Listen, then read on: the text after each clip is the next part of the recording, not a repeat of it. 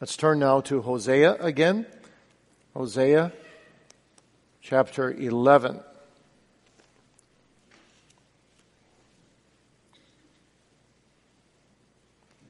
We considered verse 4a as our text preparatory evening last Wednesday, and this morning we want to look at the remainder of verse 4.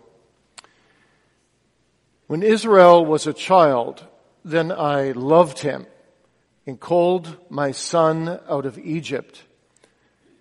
As they called them, so they went from them. They sacrificed unto Baalim and burned incense to graven images. I taught Ephraim also to go, taking them by their arms, but they knew not that I healed them.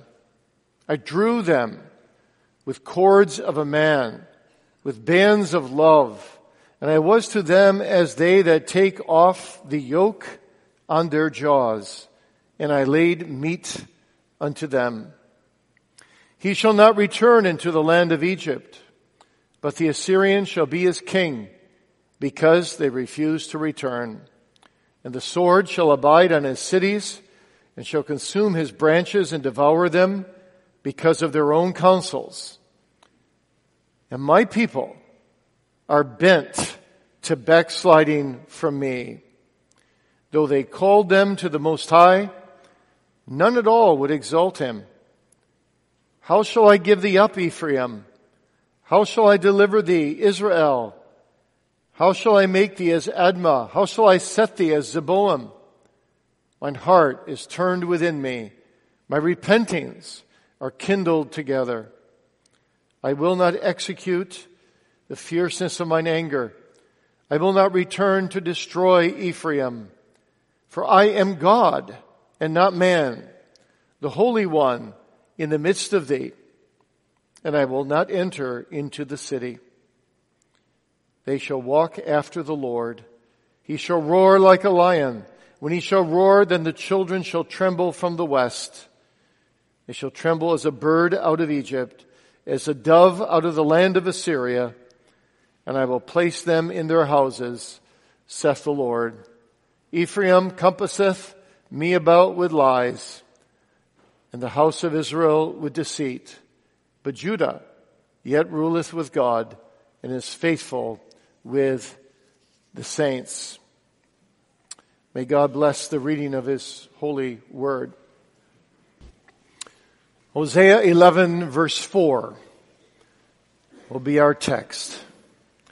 I drew them with cords of a man, with bands of love. And I was to them as they that take off the yoke on their jaws, and I laid meat unto them. So our theme is, as it was Wednesday night, bands of love.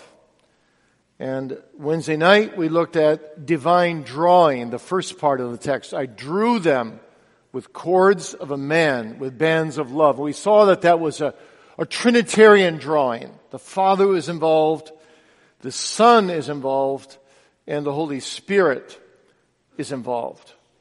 This morning, in the sermon, I want to look at the second thought, divine rest.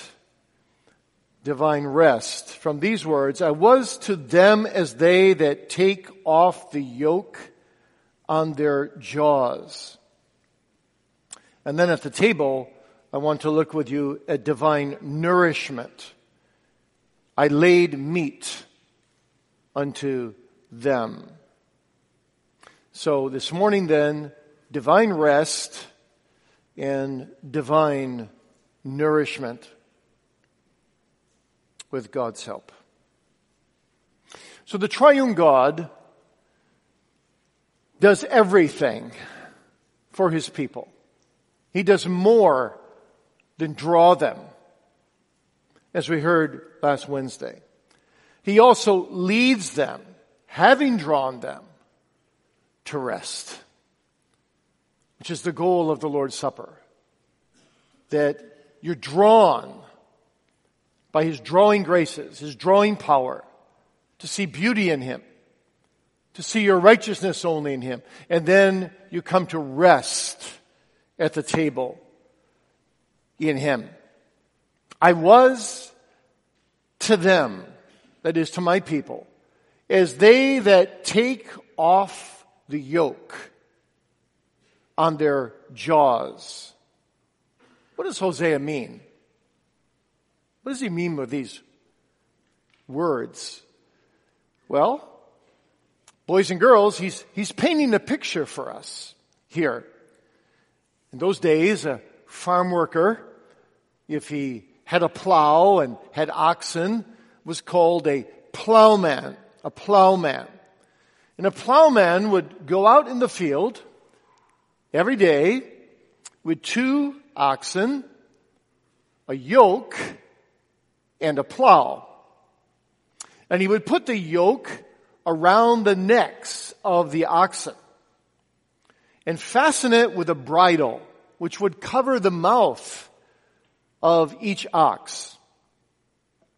Hence the expression about the ox's mouth being muzzled or covered. And then with his left hand, the plowman would hold his plow, and in his right hand, he'd have a goad, a long stick with a point on the end. And with that, as he's plowing, holding that plow with his left hand, he would goad his oxen forward with his right hand. And if the ox would, or the oxen, would kick back and resist his leading them, he would just prick the animals with his goad a bit more till they move forward at the appropriate pace. Now, you need to understand that oxen normally worked very hard. The yoke would rest heavily on their jaws and on their necks. And being a hot climate, laboring in hot conditions, their mouths and their jaws would become quite sore. And so they needed, just like we humans, they needed frequent breaks from their work in these hot conditions. And they needed to rest to keep them from fainting. And a good plowman would know each ox. He would know how often each ox had to rest. He would recognize that. He would know his oxen so well that he would know precisely when it was break time. And then he'd stop plowing. And he'd come in front of his oxen. He'd lift up the yoke temporarily, sitting the yoke on the cheeks of the oxen. So allowing their necks to cool and to relieve the pressure on their jaws. And even though they still could not eat as freely as they desired, they were at least able to eat something. But the main relief was that they would just have some rest. And then at the end of the day, of course, the plowman would take the yoke completely off of his oxen. And then his animals would know that their work was done for the day, and they could rest and they could eat as freely as they desired. That's the picture. Now, what does that mean? What does that mean spiritually? God is obviously describing his people in this chapter. And what are the parallels here? Well, if I could personify God speaking, I would put it this way. The Lord is saying, I deal with my people as a good plowman deals with his yoke-bearing oxen. As a good plowman knows the needs of his oxen, sensing how hard and long they can work and when they need rest, and himself desires to give them rest out of his love for his animals. So I deal with my people. Yes, I goad them forward firmly at times, but I also show them my love and faithfulness by allowing them to rest. Now you read the text words again. I am to them I, the Lord, am to my people as they, that's the plowmen, take off the yoke on their oxen's jaws. What a beautiful picture this is. If you're a child of God, you know what I mean. Sometimes you become weary of the spiritual battles, the earthly battles. You can become exhausted. And if you receive no rest, you feel like you can't go on.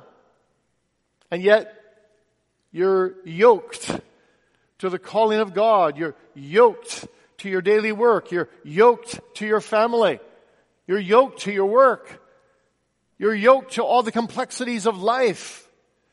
And sometimes you feel like, I can hardly go on. I'm about ready to faint. And there's so many cares, so many needs. So life is so complex. But there's more than that.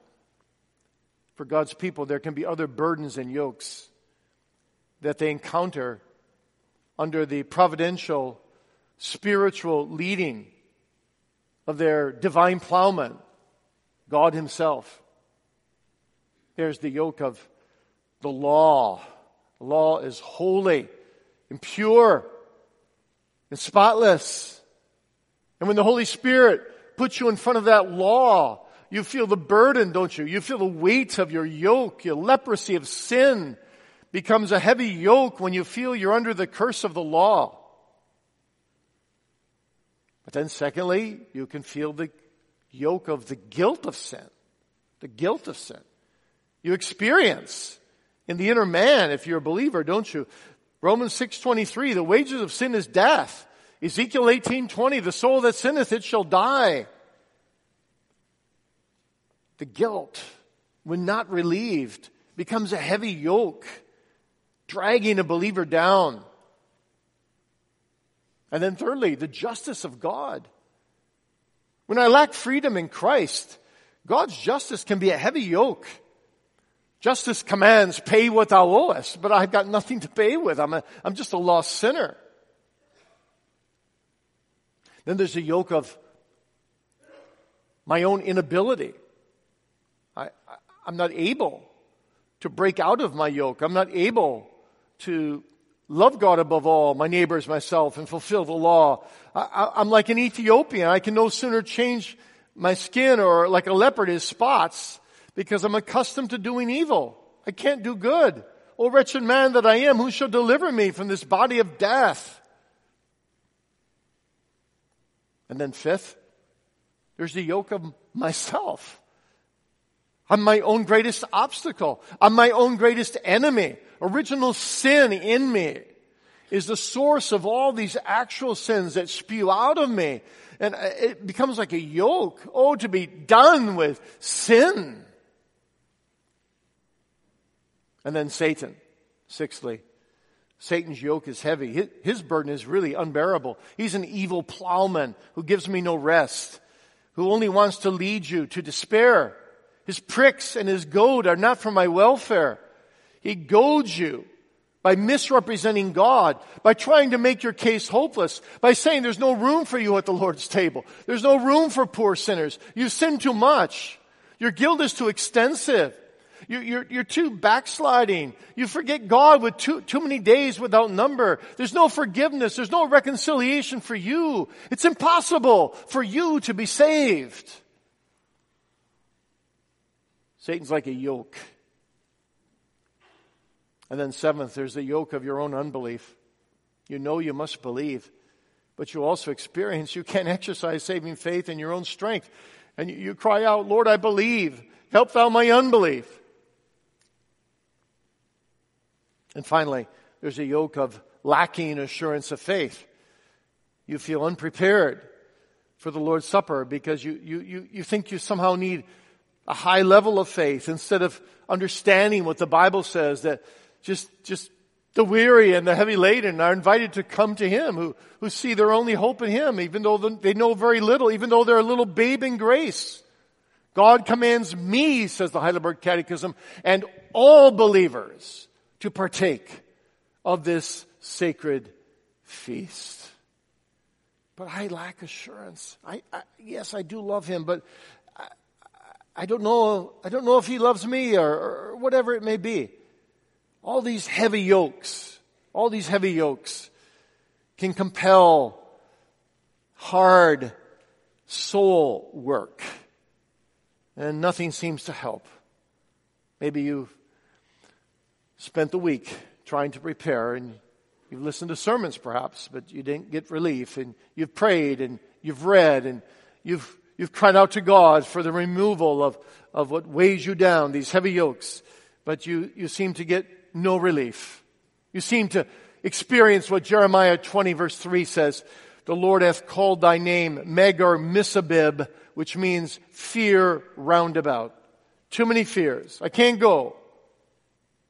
I can't find spiritual rest for my soul. These yokes weigh me down. They keep my mouth shut.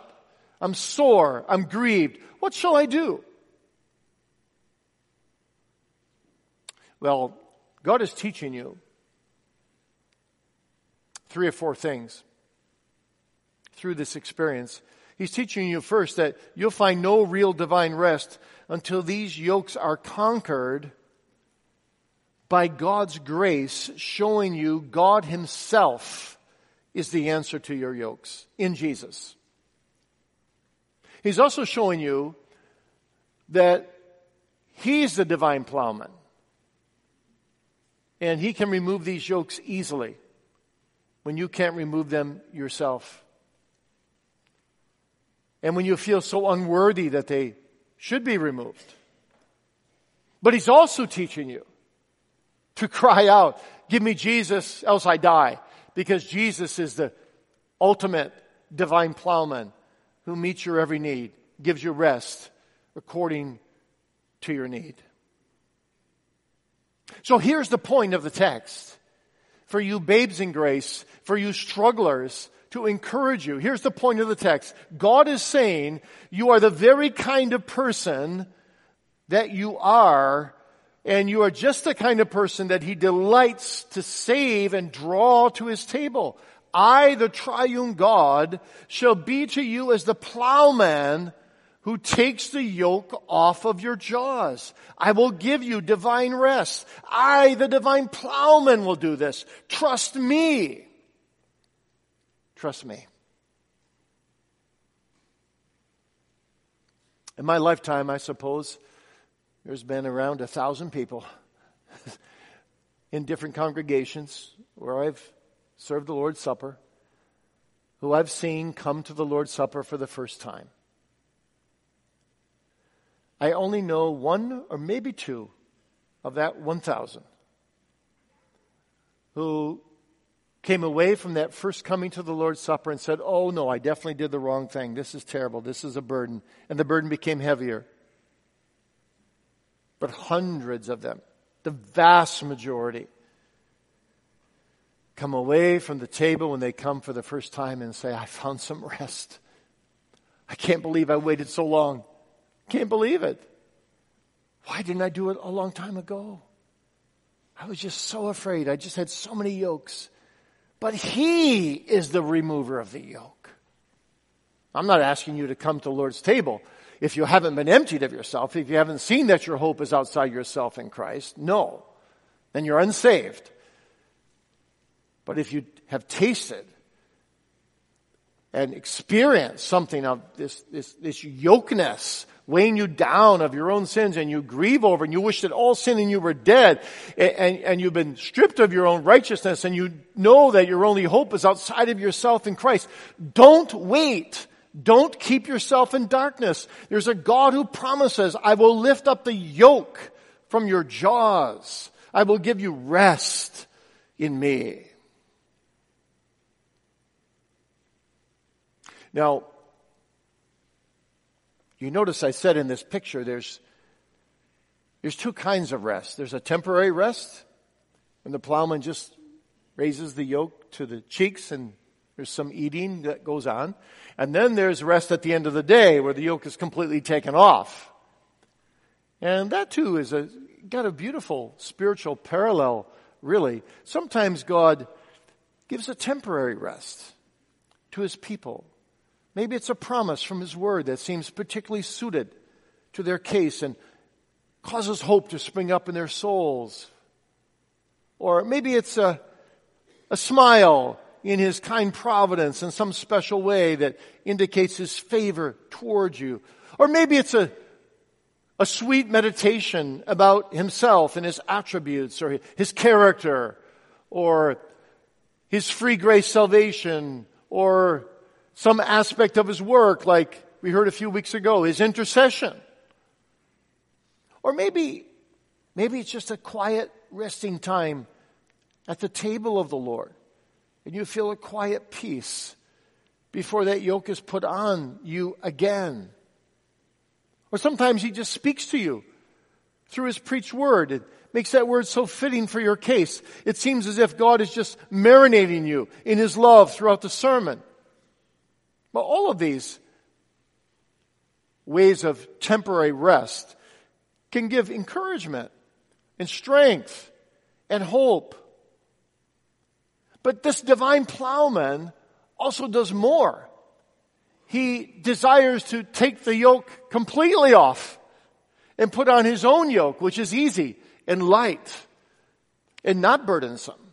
As Matthew 11:28 through 30 puts it, "Come unto me, all ye that labor and are heavy laden, and I will give you rest. Take my yoke upon you and learn of me, for I am meek and lowly in heart, and you shall find rest." Not just temporary rest, abiding rest for your souls. For my yoke is easy, and my burden is light.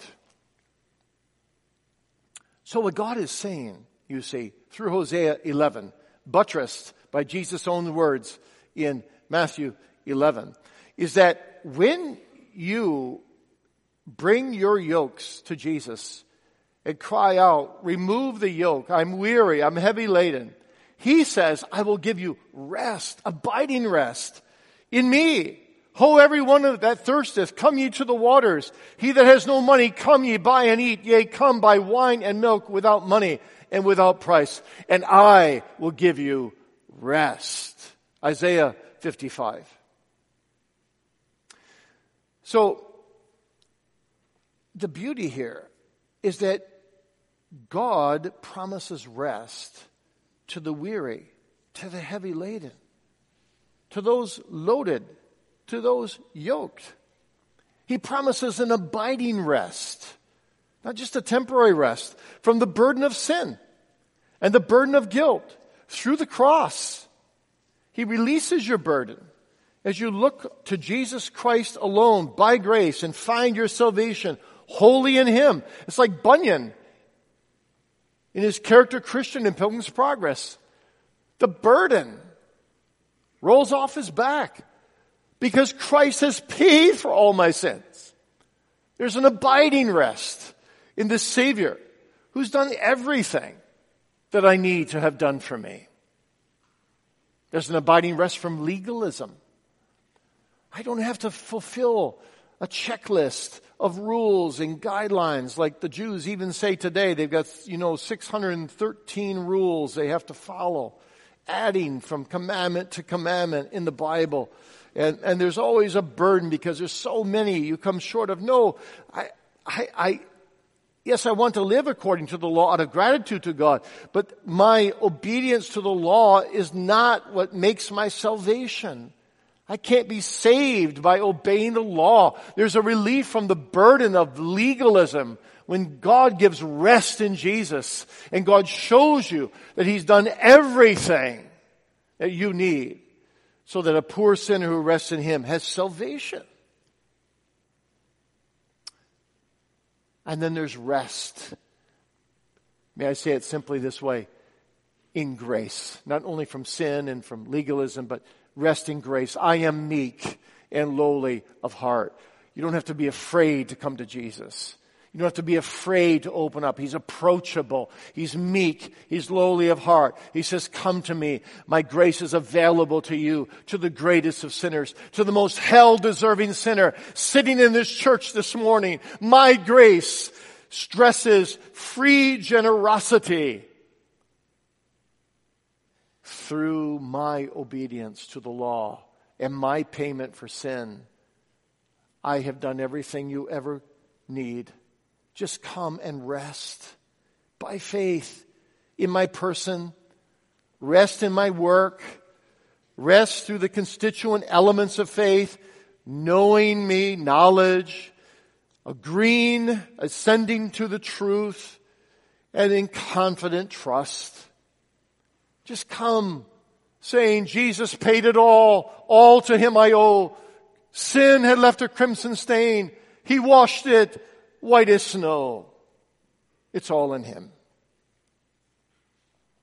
And you see, then, when you rest in him, when he takes the yoke off of your jaws and gives you the light yoke of freedom and liberty in Christ, then you may engage in restful labor.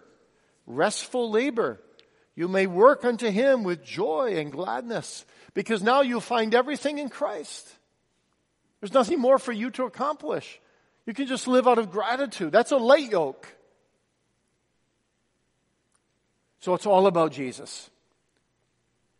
Oh, you say, but I'm so unrighteous. Well, he's the all-righteous one. I feel cursed. Well, he died the accursed death as curse bearer for sinners just like you. Well, I feel like I'm under divine wrath. Well, he's the peacemaker.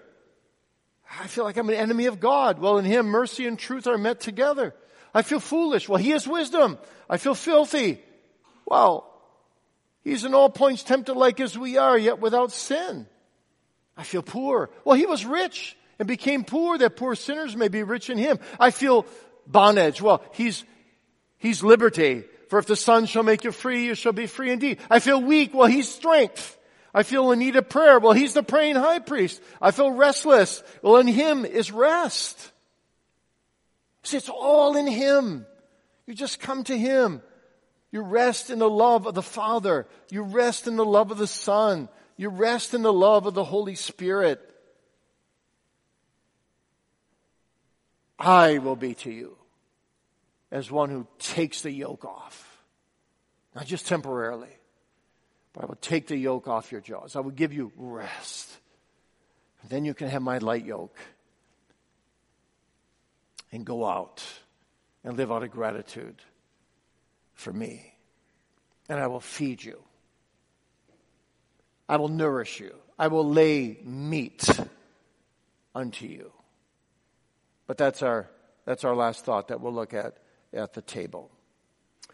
Let's now read the last part of the form for the administration of the Lord's Supper, which you can find on the second column of page 137 in back of the Psalter. Second column, 137. Let us now also consider to what end the Lord hath instituted his supper, namely, that we do it in remembrance of him. Now after this manner are we to remember him by it.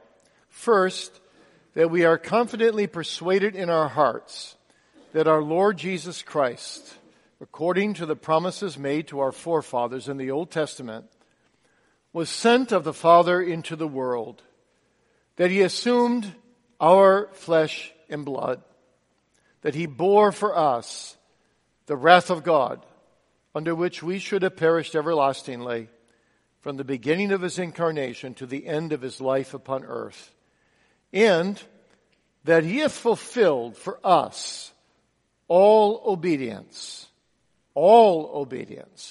to the divine law and righteousness, especially when the weight of our sins and the wrath of God pressed out of him the bloody sweat in the garden, where he was bound that we might be freed from our sins, that he afterwards suffered innumerable reproaches that we might never be confounded, that he was innocently condemned to death, that we might be acquitted at the judgment seat of God, yea, that he suffered his blessed body to be nailed on the cross, that he might fix thereon the handwriting of our sins, and hath also taken upon himself the curse due to us, that he might fill us with his blessings, and hath humbled himself unto the deepest reproach and pains of hell, both in body and soul, in the tree of the cross, when he cried out with a loud voice,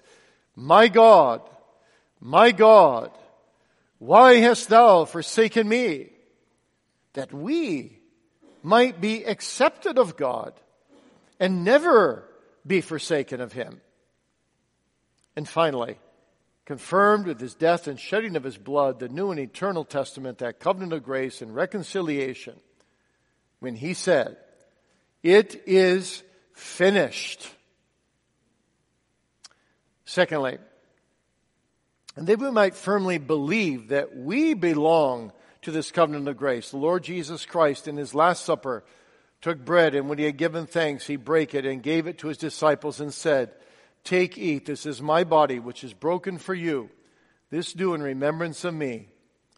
In like manner also after supper he took the cup, gave thanks, and said, drink ye all of it. This cup is the New Testament in my blood, which is shed for you and for many for the remission of sins. This do ye as often as ye drink it in remembrance of me.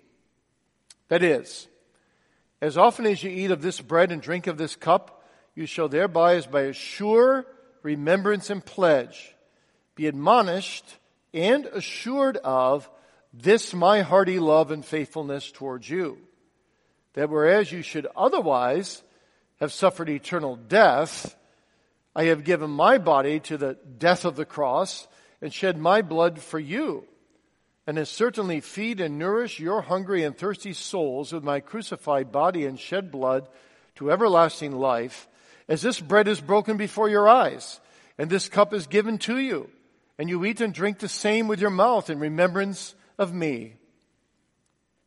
From this institution of the Holy Supper of our Lord Jesus Christ, we see that he directs our faith and trust to his perfect sacrifice, once offered on the cross, as to the only ground and foundation of our salvation, wherein is become to our hungry and thirsty souls the true meat and drink of life eternal. For by his death he hath taken away the cause of our eternal death and misery, namely sin, and obtained for us the quickening Spirit, that we by the same Spirit who dwelleth in Christ as in the head and in us as his members, might have true communion with him and be made partakers of all his blessings of life eternal, righteousness, and glory. Besides, that we by this same Spirit may also be united as members of one body in true brotherly love, as the holy apostle saith, for we being many are one bread and one body, for we are all partakers of that one bread. For as out of many grains one meal is ground, and one bread baked, and out of many berries being pressed together one wine floweth, and mixeth itself together, so shall we all, who by a true faith are engrafted into Christ, be altogether one body, through brotherly love, for Christ's sake, our beloved Savior, who has so exceedingly loved us, and not only show this in word, but also in very deed towards one another. Here to assist us, the Almighty God and Father of our Lord Jesus Christ, through his Holy Spirit. Amen. That we may obtain all this, let us humble ourselves before God and with true faith implore his grace. Let's pray. O most merciful God and Father, we beseech thee that thou wilt be pleased in this supper in which we celebrate the glorious remembrance of the bitter death of thy beloved Son, Jesus Christ, to work in our hearts through the Holy Spirit, that we may daily more and more with true confidence give ourselves up unto thy Son, Jesus Christ, that our afflicted and contrite hearts, through the power of the Holy Ghost, may be fed and comforted with his true body and blood, yea, with him, true God and man, that only heavenly bread, and that we may no longer live in our sins, but he in us, and we in him, and thus truly be made partakers of the new and everlasting covenant of grace, that we may not doubt, but thou wilt forever be our gracious Father, nevermore imputing our sins unto us, and providing us with all things necessary, as well for the body as the soul, as thy beloved children and heirs. Grant us also thy grace, that we may take up our cross cheerfully, deny ourselves, confess our Savior, and in all tribulations, with uplifted heads, expect our Lord Jesus Christ from heaven, where he will make our mortal bodies like unto his most glorious body, and take us unto him in eternity. Our Father which art in heaven, hallowed be thy name. Thy kingdom come, thy will be done in earth as it is in heaven. Give us this day our daily bread, and forgive us our debts as we forgive our debtors. And lead us not into temptation, but deliver us from evil. For thine is the kingdom, and the power, and the glory, forever. Strengthen us also by this holy supper in the Catholic undoubted Christian faith, whereof we make confession with our mouths and hearts, saying, I believe in God the Father Almighty, maker of heaven and earth, and in Jesus Christ, his only begotten Son, our Lord, who was conceived by the Holy Ghost, born of the Virgin Mary, suffered under Pontius Pilate, was crucified, dead, and buried. He descended into hell. The third day, he rose again from the dead. He ascended into heaven and sitteth at the right hand of God the Father Almighty. From thence he shall come to judge the quick and the dead. I believe in the Holy Ghost. I believe in Holy Catholic Church, the communion of saints, the forgiveness of sins, the resurrection of the body, and the life everlasting. Amen. That we may be now fed with the true heavenly bread, Christ Jesus. Let us not cleave with our hearts to the external bread and wine, but lift them up on high in heaven, where Christ Jesus is our advocate at the right hand of his heavenly Father, whither all the articles of our faith lead us. Not doubting, but we shall as certainly be fed and refreshed in our souls through the working of the Holy Ghost with his body and blood as we receive the holy bread and wine in remembrance of him. And I laid meat unto them. I, the divine plowman, who took the yoke from off your jaws so you could eat, and put my light yoke upon you so you can rejoice in me, and out of gratitude live unto me. I gave you an appetite to eat of me. And I brought it to your mouth. I came close to you in the gospel. The word is nigh to you, even in thy mouth. That if thou shalt confess with thy heart that the Lord Jesus Christ is your only hope, then you are welcome at the table of the Lord. I laid meat unto you. I actually give it to you. I do it all. In fact, I am the meat. I am the meat, the bread of life, the water of life. He who eats of me and drinks of me has life eternal. So I welcome to the table of the Lord all those who need divine meat.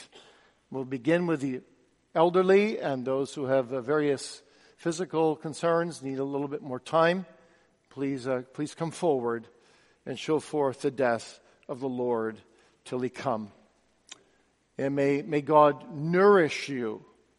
May he nourish you with this savory meat, a better meat than Isaac wanted from Esau.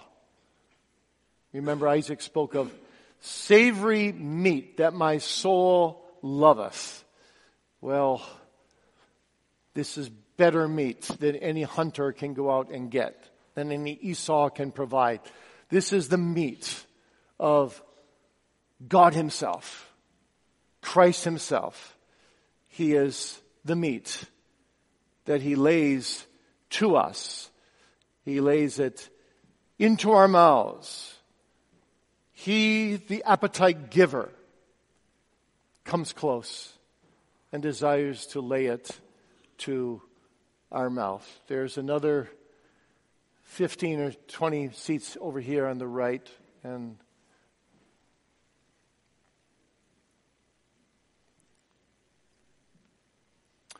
what a beautiful picture this is, don't you think?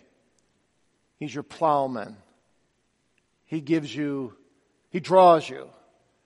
Then he gives you rest. And now he feeds you. He feeds you with this glorious, glorious meat. Let's pray together. Gracious God, we bow before thee in these moments and we beg of thee, don't just come and lay meat unto us. Don't just give us this bread, but help us to understand that as we smell it, as we taste it, as we chew it, as we digest it, that this is a sign and seal that as surely as we eat of this bread by faith in Christ, so surely he washes away all our sins and receives us and gives us that beautiful light yoke, because for the weary and heavy laden, he has done everything that we may go out and serve him out of the joy of gratitude. So bless us in these moments, we pray, and may we feed on Christ. May every person around this table banish every thought from their mind except Jesus Christ. Focus on him and my unworthiness to receive him, my unworthiness to have him, yes, but how he has made himself the meat so that we can be worthy in him, only in him, only in him. Lord, fill us with the love of Christ in these moments, we pray. In Jesus' name, amen. The bread which we break is the communion of the body of Christ. Take and eat, as he has said, for this is my body, which is broken for you. This do in remembrance of me.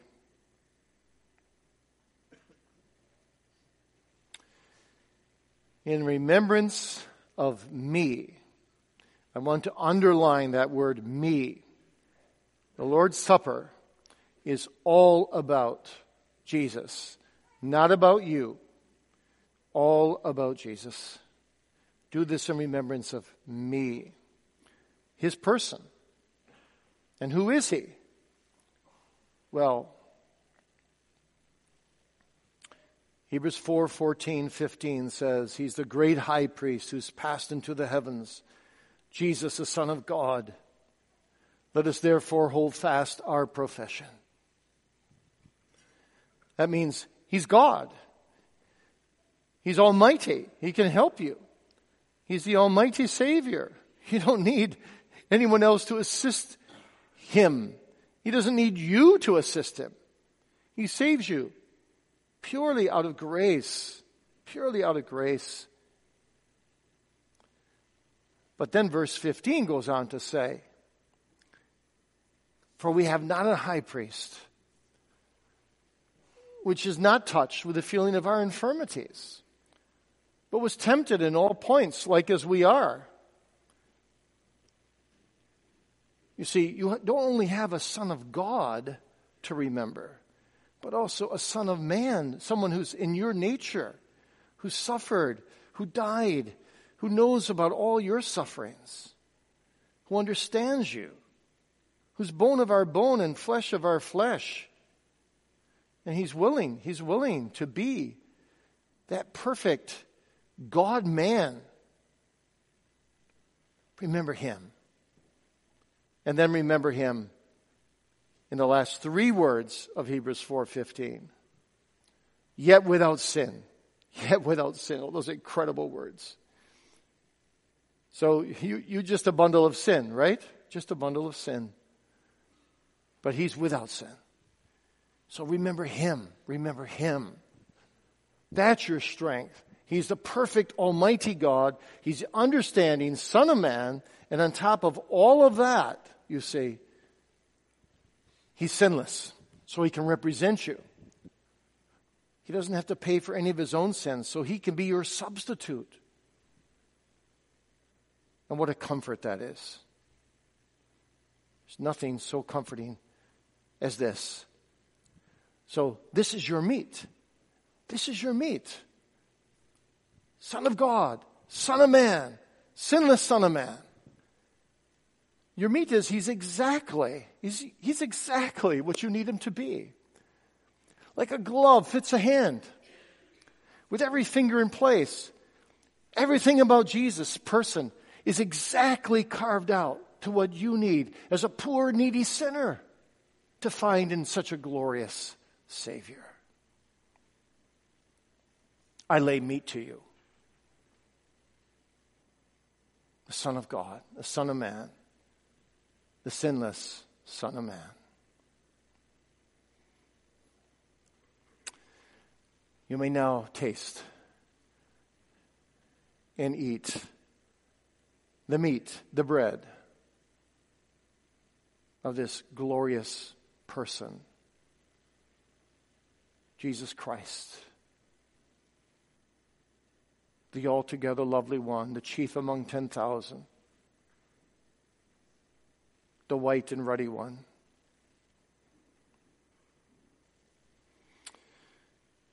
The cup of blessing which we bless is the communion of the blood of Christ. He has said, drink ye all of it, for this cup is the New Testament in my blood, which is shed for you and for many, for the remission of all their sins. This do in remembrance of me.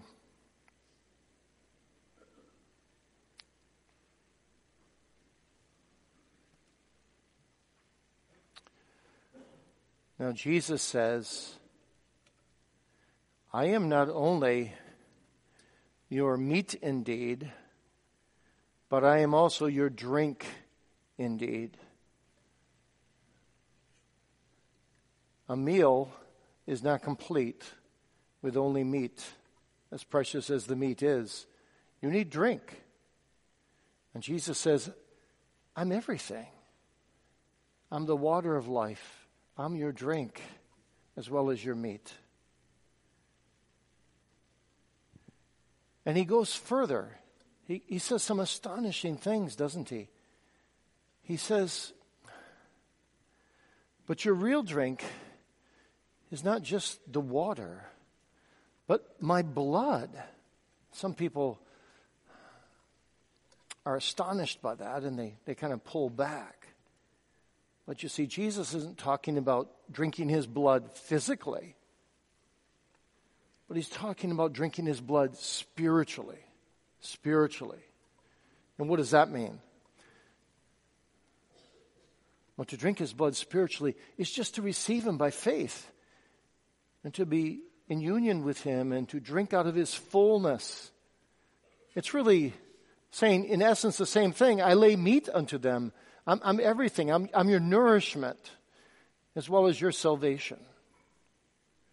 I who have saved you will keep you saved.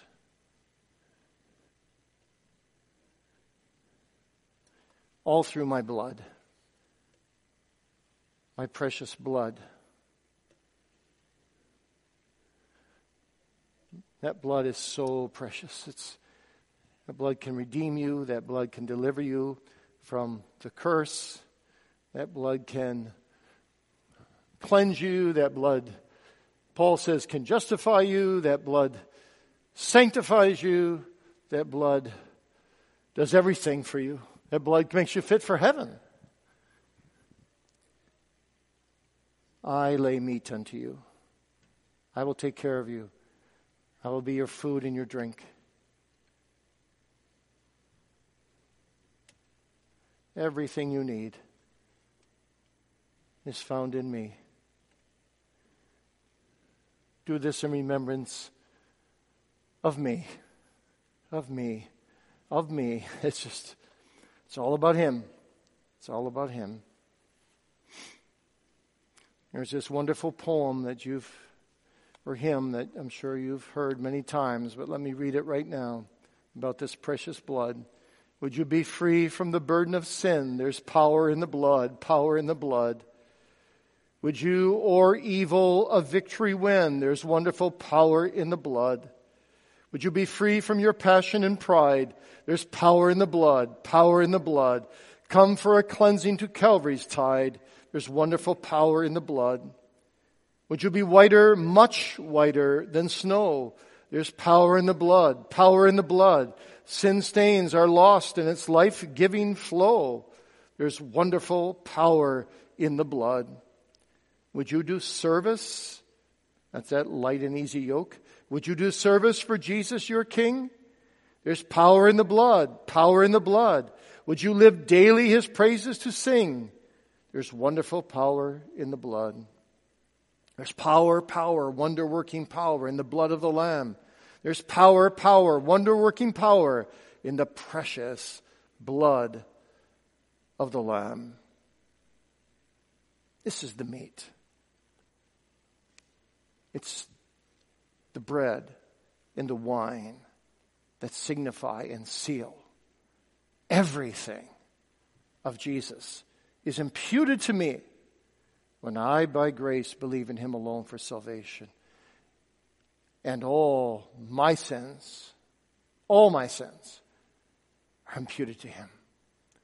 And so he's saying, as you eat, as you drink, believe this. Believe that your sins are washed away in the blood, the power, wonder-working power of the blood of the Lamb. Drink abundantly, O beloved. There is room for sinners saved by grace in the table of this wonderful Lord, whose blood, whose water, whose meat, whose bread, whose everything that sinners like you and I desperately need. We rest in him. Him who draws us. But we don't only rest in him. We also get nourishment from him. We live and we die in that great and glorious nourishment. So you can go in the table, in the bench right over here. If you want to come forward, you can go in the bench there and wait for the next table. Thank you. Let's pray. Gracious God, we bow before thee again. We pray, visit this table with thy tender, sympathetic high priestly work, but also with thy work of exaltation. For thou art not only meat unto us in thy person and in thy substitutionary bloody work, but thou art also laying meat unto us through thy resurrected work, thy exalted work. Please bless that now, that we may see that thou art the resurrection and the life. And we eat and drink in anticipation that thou wilt come again in the clouds to call us to be with thee where thou art forevermore. So bless this table with a felt sense of the exalted meat and drink of Jesus Christ, the one who lives forever. And in him we live forever as well. In Jesus' name, amen.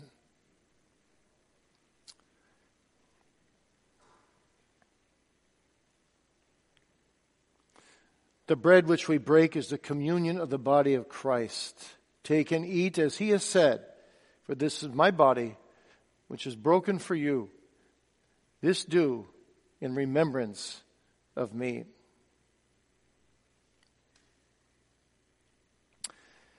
I lay meat unto you.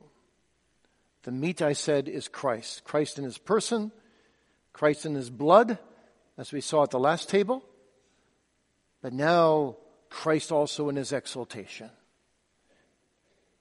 What a glorious thing that is. He's alive. Christianity would not have survived had he not risen from the dead. Resurrection is the V-Day of the church. Resurrection is the confirmation, the validation that Christianity is real. He's alive. He's at the right hand of the throne of God now. He was raised for our justification, says Paul. What a glorious thing this is. This is everything. If he was a dead Savior, he couldn't help us. Yes, he died to save us, but he was just in the grave for 3 days and 3 nights. That's it. His soul was with God. And now he's at the Father's right hand, interceding for you every single second, dear believer. Every single second. Let it sink in. Every time you're overwhelmed, every time you're weary and heavy laden, just say to yourself, even when you're at the Lord's Supper, he's interceding for me right now. Right now. Right now. This is meat for the soul. I lay meat to them. I nourish you. I nourish you through the resurrected Christ.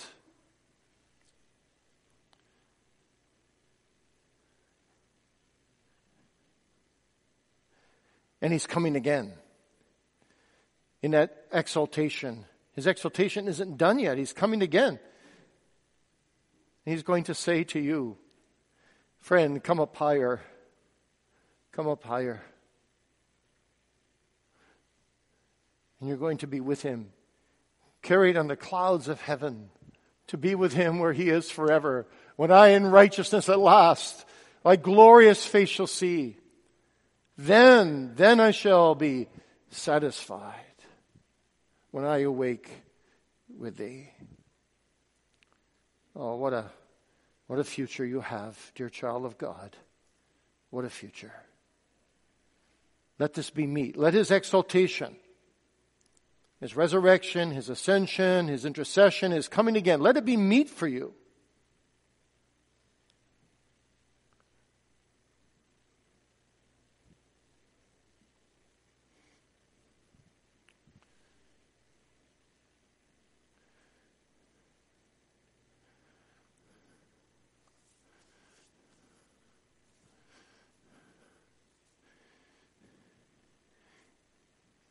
Eat of his food, his exaltation is overwhelmingly comforting to his people. So here's what you got to think. My life comes through his humiliation, through his death. That saved me, that gives me life. His exaltation, his life now helps me to die daily to my own righteousness, to live unto him. So he keeps at the right hand of the Father what he's merited for me at Golgotha. And that combination, you see, gives me a full solidity, a full sense of assurance. So eat, beloved, of the fullness of this exalted Christ.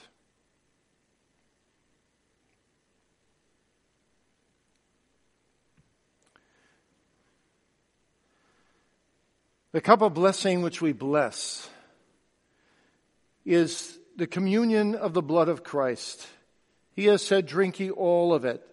For this cup is the New Testament in my blood, which is shed for you and for many, for the remission of all their sins. This do in remembrance of me.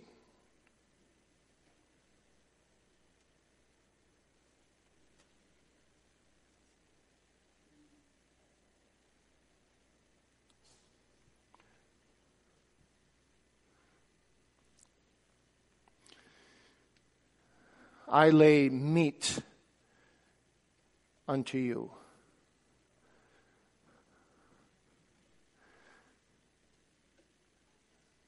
He's not only our meat for justification, he's also our meat for sanctification. 1 Corinthians 1:30, he is of God in Christ Jesus, made unto you wisdom, righteousness, and sanctification and redemption. And so how does that work? Well, it works this way. You and I can do nothing without Jesus. So we're dependent on him for all our sanctification. He has said, it is my meat and drink, to do my Father's will. So he obeys his Father perfectly. And out of his meat and drink to do his Father's will, he makes us desirous to do his will. So our obedience flows out of his obedience. And that is meat for us. Because if it depended on us, we would fail again and again. And there'd be no security. But now you see, it's his meat and drink to do his Father's will. So he is the meat, but he also eats, out of obedience.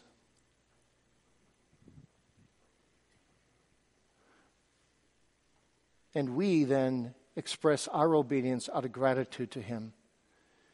And when we obey him and do his will and follow his way with our totality of our lives, and we want to live soli Deo Gloria, completely to him, this is meat for our soul.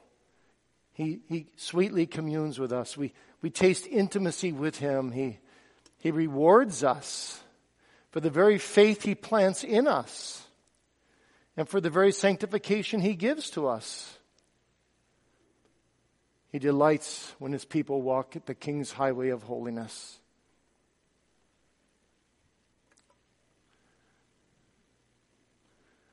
So this is our meat, flowing out of his meat to live unto him. This is our daily diet. I want to live to him today. I want to live to him tomorrow. I want to live to him every day. This is our meat. Drink, beloved, of his fullness, who says, it is my meat and drink to do my Father's will. The divine plowman who draws sinners to himself calls all those who find their life in him to come and show forth his death till he come, because he desires to lay meat unto you and to encourage you with himself, for he is meat indeed and drink indeed. He is altogether lovely. There is none like unto him.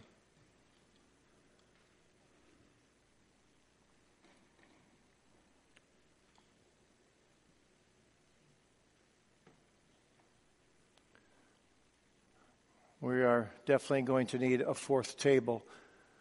So there's 2 chairs here. The rest of you, if you can just go in the first pew or the second pew, we will have a separate table. Thank you.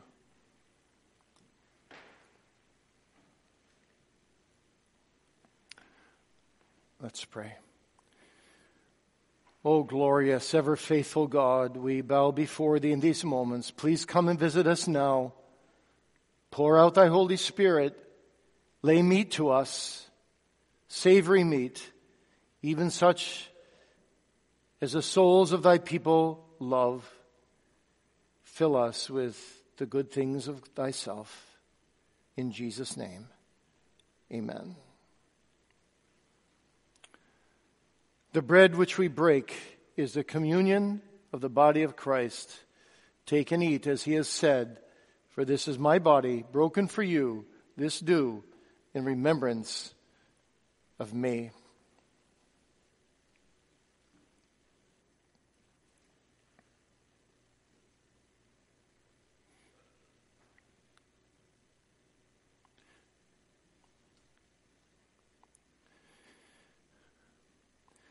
Now, when Jesus Christ is our meat, and we've put our all in him, all our faith in him, and his promises that are faithful, yea and amen in Christ Jesus, we may find assurance of faith. An assurance of faith is like a solid meal. Assurance of faith gives us security, and we eat with joy of the promises of the Word of God. And that's the fruit of this meat, is that we grow and grow in conviction that he is mine and I am his. And we grow into this full assurance of faith by which we may live the Christian life much more with zeal and dedication to God than we can when we don't have that assurance. And that's exactly what Jesus wants to do in the Lord's Supper. He wants to be our meat in order that we would grow and be assured. You heard that in the Lord's Supper form several times, that we might be assured of our salvation in him. And we get that assurance from his promises. And we get it from the inward evidences of grace. Our own conscience bears us witness. Our own conscience declares to us that we are his and he is ours, because we do love the brethren, because we do hate sin. We do hunger and thirst after righteousness. We do know something of these marks of grace. And so we cannot deny anymore that we're children of God, and then we want to live out of that assurance. So we get assurance from the promises of Christ. We get it from the inward evidences of grace. And we get it also from the direct testimony of the Holy Spirit, taking the Word and applying it to our hearts. And how precious that is. So that we know in whom we have believed. And when he lays meat to us, you see, we want more and more of that assurance. The more the better. The more of all three kinds, the better. Lord, grow my assurance. We need to know assurance. We need to grow in assurance. And there's no limit to the growth. Grow me more. Let me be more and more filled with this glorious meat of Christ, so that I am in him and he is in me. And I can cry out with Thomas, my Lord and my God. He is all my salvation. For me to live is Christ, and to die is gain.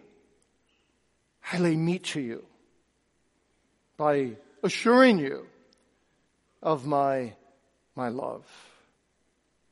Well, eat. Trust him to be your assurance, to be your Savior, your all in all.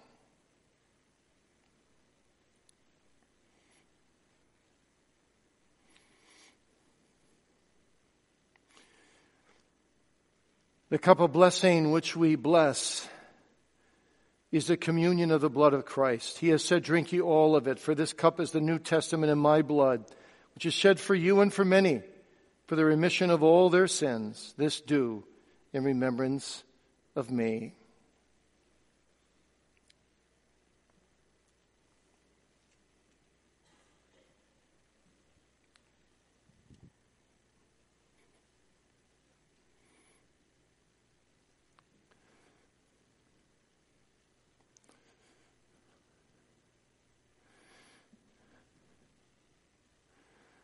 I lay meat unto you. Yet a further aspect of this meat is not only my justification, my sanctification, my assurance, but now also my perseverance to the end.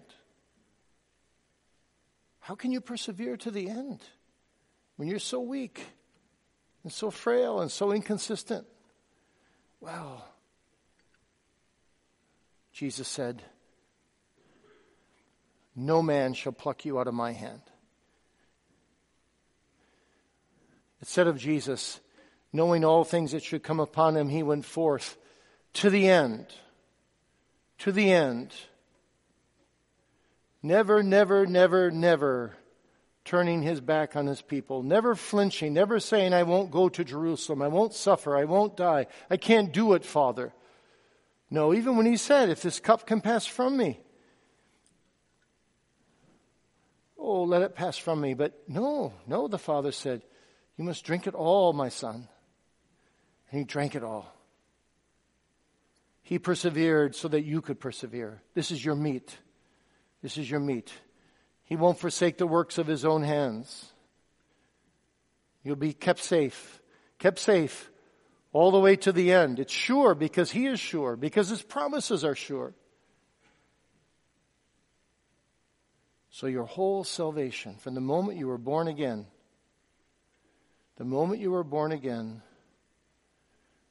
to the very dying breath you take, it's all sure. You will persevere because he persevered, and his work will never be in vain.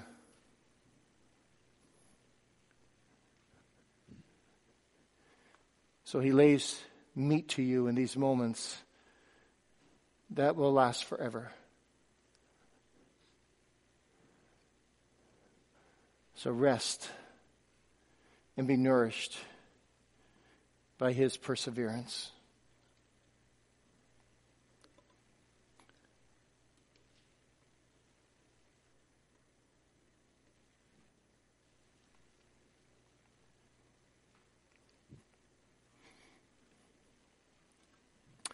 And drink of his fullness.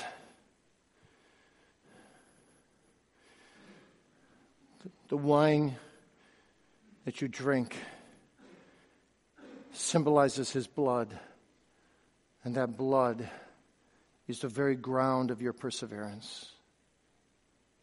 In fact, in Greek, it says it 5 times. 5 times. I will never, never, never, never, never forsake you. It breaks the boundaries of Greek grammar. There's no way to translate it. Greek grammar, you can't use more than a double negative or double positive. Best way to translate it, I suppose, is I will never, no, never, no, never forsake you. Ever. To forsake you, he would fail as a mediator if you're a believer. His whole mission would be lost if there was one empty chair in heaven. Father, here am I, and all those whom thou hast given me. That's you, if you're a believer. There's a place for you there. He cannot let you go. That's meat. That's meat for your soul. That's nourishment. Go out with that nourishment back into the world, back to your job, back to your family, and feel that the yoke is taken off. And now you have a light and easy yoke, just to live out of gratitude to him who will keep you all the way to the end. Live unto Christ. He's going to help you. You're facing immediate burdens, aren't you? You're facing past burdens. You don't know what next week is going to bring. You've got fears. Trust him. Trust him. He will help you through. And the worst thing that can happen to us, we think, is that we die. But if we're believers, it's the best thing that could ever happen to you, really. To go be with the Lord forever. And have no more yokes at all.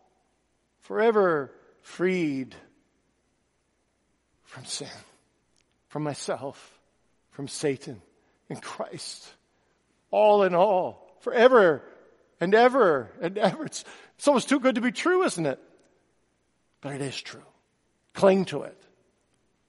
I will never, never, never, never, never forsake you. Let it be meat to you. What mighty sum paid all my debt when I a bondman stood, and has my soul at freedom set? 'Tis Jesus' precious blood. What stream is that which sweeps away my sins just like a flood, nor lets one guilty blemish stay? 'Tis Jesus' precious blood. What voice is that which speaks for me in heaven's high court for good, and from the curse has set me free? 'Tis Jesus' precious blood. What theme my soul shall best employ thy harp before thy God, and make all heaven to ring with joy? 'Tis Jesus' precious blood. Those are welcome who find their all in Jesus' precious blood. You're welcome to come to this fourth table now.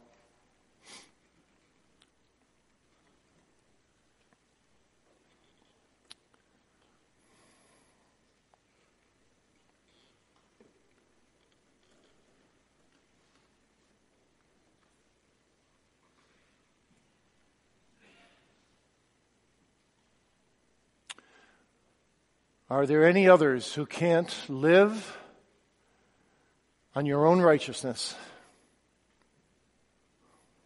but you need the righteousness of Christ? Please don't hold back and endanger your own soul.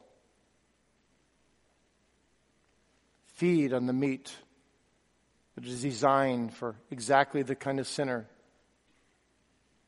you are. 'Tis Jesus' precious blood.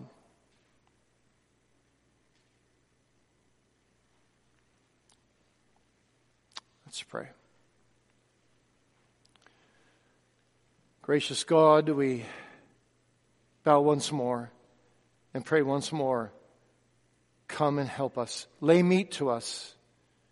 Meat that will endure to the end. And meat that we'll feed on spiritually forever in heaven. Oh, graciously be near to us now and help us in all things.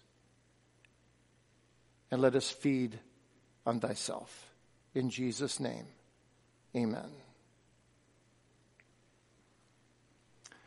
The bread which we break is the communion of the body of Christ.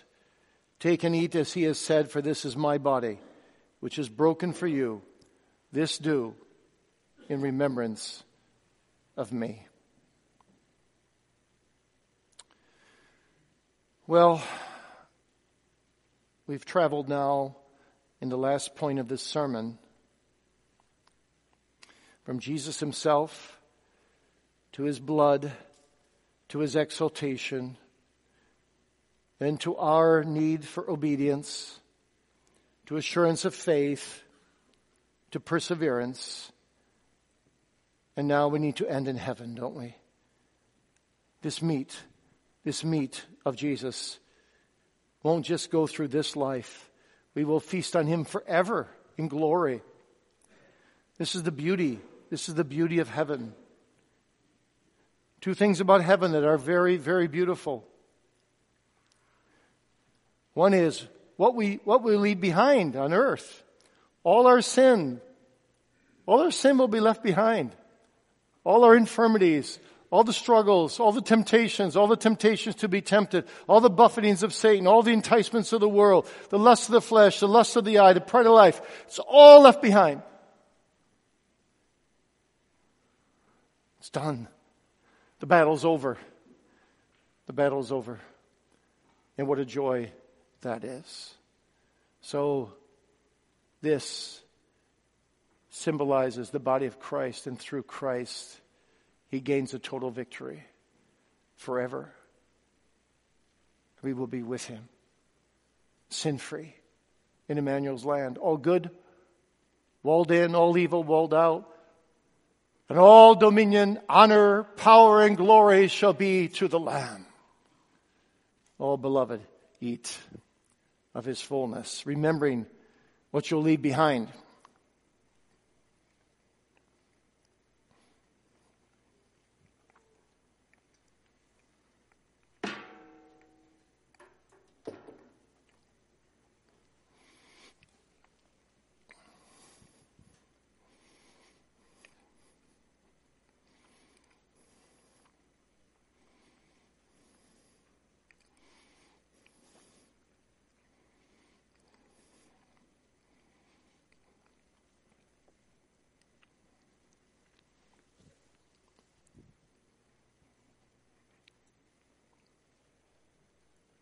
The cup of blessing which we bless is the communion of the blood of Christ. He has said, drink ye all of it. For this cup is the New Testament in my blood, shed for you and for many, for the remission of all their sins. This do in remembrance of me.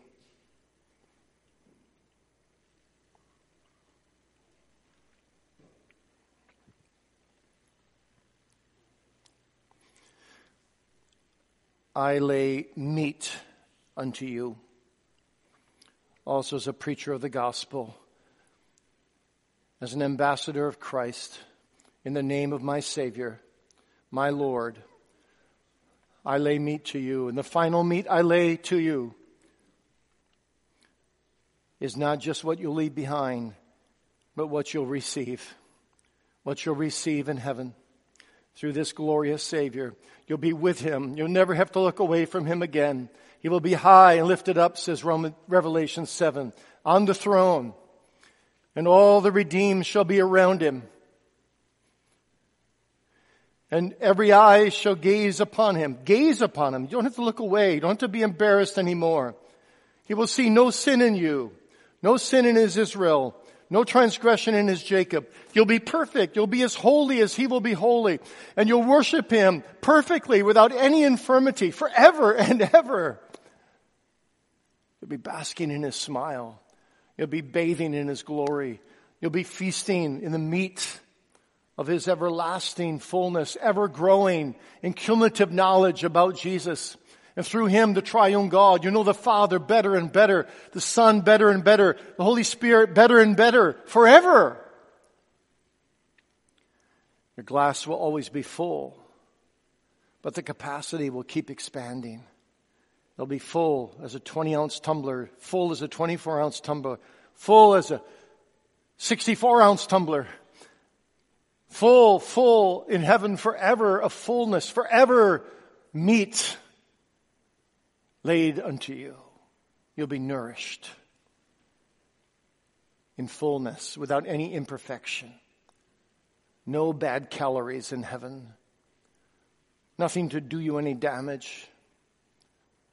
All just the fullness of Christ, and through him the triune God. There'll be perfect worship. Perfect worship. Isn't that amazing? Forever. And you'll never get tired of 1 minute of it. Glory be to the Lamb. And the communion of the saints. Oh, drink, beloved. Drink of the fullness of Christ and the fullness of glory. Take a peek over the wall. Just a little peek. Heaven is a world of perfect love. Perfect love. Perfect love. Everyone will agree on everything. Every saint will love every other saint perfectly. There'll be no infirmity to anyone, no character flaws. Everyone will be made perfect. You will be made perfect and complete.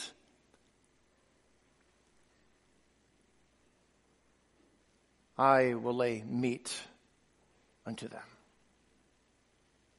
forever. Praise God. Praise God. Beloved in the Lord, since the Lord hath now fed our souls at this table, let us therefore jointly praise his holy name with thanksgiving. And everyone say in his heart thus, Bless the Lord, O my soul, and all that is within me. Bless his holy name. Bless the Lord, O my soul, and forget not all his benefits, who forgiveth all thine iniquities, who healeth all thy diseases, who redeemeth thy life from destruction, who crowneth thee with loving kindness and tender mercies. The Lord is merciful and gracious, slow to anger, and plenteous in mercy. He hath not dealt with us after our sins, nor rewarded us according to our iniquities. For as the heaven is high above the earth, so great is his mercy towards them that fear him. As far as the east is from the west, so far hath he removed our transgressions from us. Like as a father pitieth his children, so the Lord pitieth them that fear him. Who hath not spared his own son, but delivered him up for us all, and given us all things with him. Therefore, God commendeth therewith his love towards us, in that while we were yet sinners, Christ died for us. Much more then, being now justified in his blood, we shall be saved from wrath through him. For if when we were enemies we were reconciled to God by the death of his Son, much more, being reconciled, we shall be saved by his life. Therefore, shall my mouth and heart show forth the praise of the Lord from this time forth forevermore. Amen. Let's close with thanksgiving. O Almighty, merciful God and Father, we render thee most humble and hearty thanks that thou hast of thy infinite mercy given us thine only begotten Son for a mediator and a sacrifice for our sins, and to be our meat and drink unto life eternal, and that thou givest us lively faith, whereby we are made partakers of such great benefits. Thou hast also been pleased that thy beloved Son, Jesus Christ, should institute and ordain his holy supper for the confirmation of the same. Grant, we beseech thee, O faithful God and Father, that through the operation of thy Holy Spirit, the commemoration of the death of our Lord Jesus Christ may tend to the daily increase of our faith and saving fellowship with him through Jesus Christ thy Son, in whose name we conclude our prayers, saying, Our Father, which art in heaven, hallowed be thy name. Thy kingdom come, thy will be done in earth as it is in heaven. Give us this day our daily bread. Forgive us our debts as we forgive our debtors. And lead us not into temptation, but deliver us from evil. For thine is the kingdom and the power and the glory forever. Amen.